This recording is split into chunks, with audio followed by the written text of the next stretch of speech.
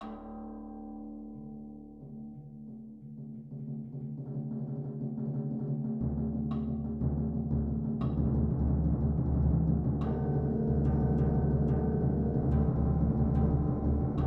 Fair Folk of Gideon, Pin the Tail on the Donkey by Keith D. Jones.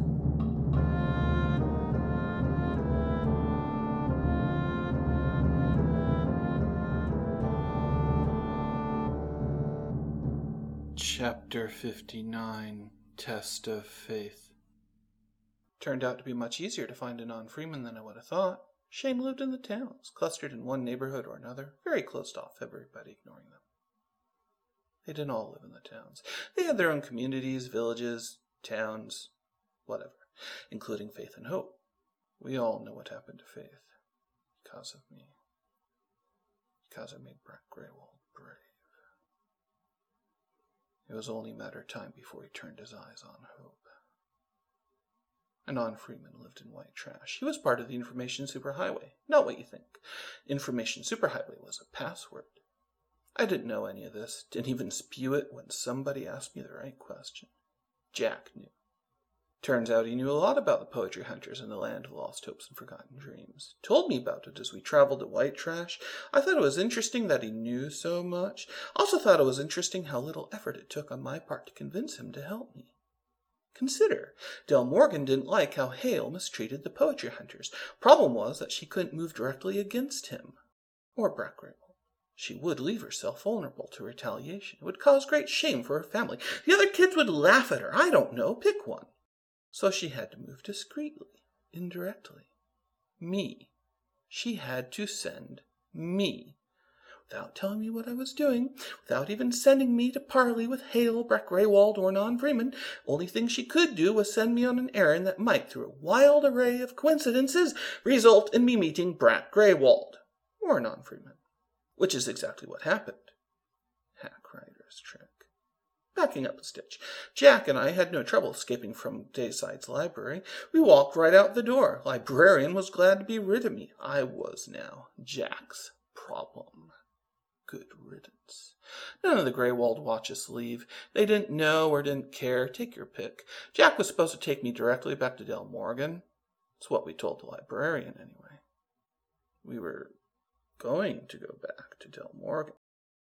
We were just going to take the scenic route. Anyway, Jack had a car. Took us about 3 days to reach White Trash. On the drive, I learned all kinds of things about the poetry hunters. I told him about everything that would go wrong when I would try to help the Shane. Killing Morgan Graywald. Destroying his arm anyway. Mutilating that other guy's hand. Jack tried to give me a few pointers. You're shitting me! I said. I kid you not. He said. I've been around the fair folk enough to know this is how it works. No, that's not my problem. You said magic. Magic powers. You're shitting me. I don't have magic powers. Well, what do you think you've been doing? Okay, enough dialogue. I know this is going to sound like the silliest thing you've ever heard, but until that moment, it hadn't occurred to me that what I was doing was magic. Seriously, you can stop laughing. I simply hadn't thought about it. I did stuff. Some of it was wild and wondrous, strange stuff. Some of it was ugly. Some of it was bloody, gory, and gross. I guess I never thought too hard about how I was doing it. Kind of a leftover that whole divine madness thing. Anyway, we found an non-freeman. Jack found him. Seemed to know everything, where to go, who to ask, when to use a secret password, Information Superhighway, just in case you forgot. So we found a non-freeman at work. He's a bookbinder, kind of related to a booksmith. I don't know. We watched him wrestling with pages. Not really wrestling, more like grabbing them out of the air and thrusting them together. That kind of wrestling. The pages would sweep and swirl. He would grab at one, snag it in flight, watch it flash, watch it flutter, flurry of white light dancing this way and that. He would thrust it against the page.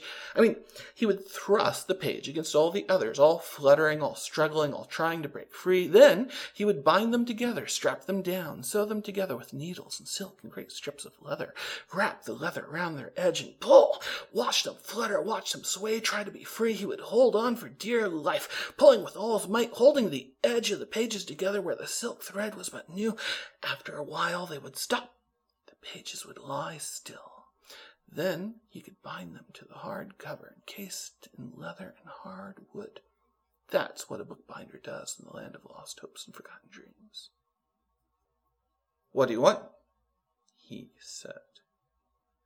I didn't know what to say, not at first. Really, I was caught off guard, expecting Jack to do all the talking. He had done so much through town, bringing us to this spot. Now he was mute, looking to me, giving me that "you got us into this mess" look. Freeman was tall, not like the librarians. Freeman was built like a blacksmith. Had to be to wrestle books and tame poetry, I guess. "Well?" "Shit, I'd best say something. I want to stop the killing." "Really? And what killing might that be?" "I was there when they destroyed Faith. I couldn't stop them. I want no more to die. I would do anything." "Careful what you say. I could hold you to those words. The Greywald hate the Shane. We feel about the same. That will only end when one paints the land in the other's blood. How would you stop the killing?" "By taking away the wild poetry." He didn't say anything. Not right away. Like he was thinking it over. Nobody had ever said anything so rash to him before. Or stupid. "Come back after midnight." That's all he said. Left me and Jack just standing there. Okay. Well, let's just let ourselves out, I guess. We'll remember to come back even. That was rather more abrupt than I expected, I said, once we were out of doors again. "What do you expect?" "Jack. It's middle of the afternoon and he's got work to do. Clandestine stuff happens after dark. I think it was a good sign." "You think?" "Yes, Anon has already decided we're legit." So there was nothing else to do but wander the town for the rest of the day, hold up in a local diner, drink coffee, munch food, wait. Try not to grow roots of boredom. Remember what Anon Freeman had been doing.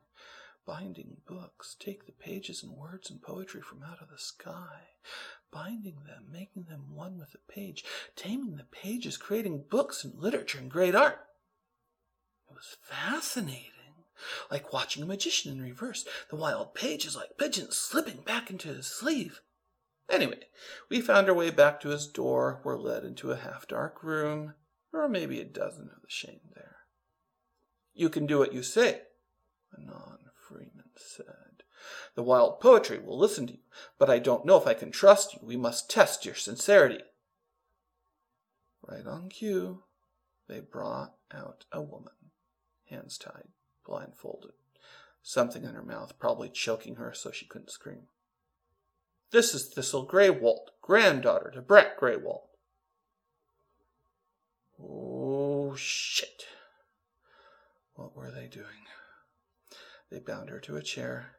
She fought the whole way down, kicking, trying to scream. It was a test. My heart stopped. My blood froze. "I know I don't have a heart. Don't listen to me.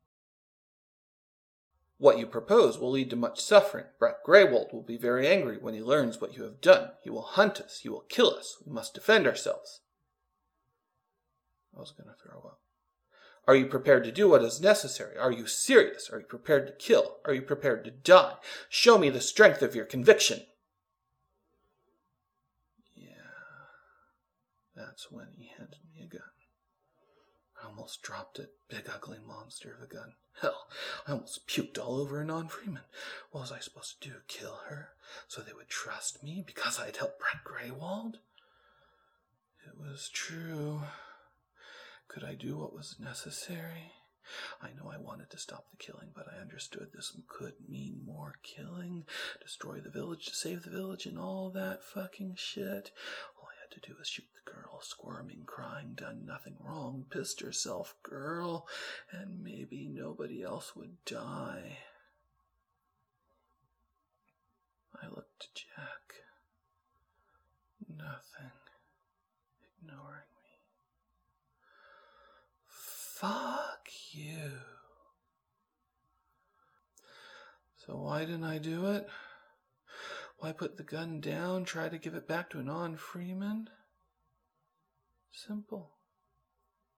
This isn't necessary. I want to stop the killing, not add to it. Yes, I know things will get ugly. Yes, I know we will have to kill. but only when necessary. This isn't necessary. How can you be so sure? I'm not. Neither are we. Let her go. The others unbound her hands and feet. The blindfold fell from her eyes. The girl said nothing, only ran. Nobody stopped her. We had to know how fanatical you were. Kill all Greywold serves us not at all. Now, let us get to work.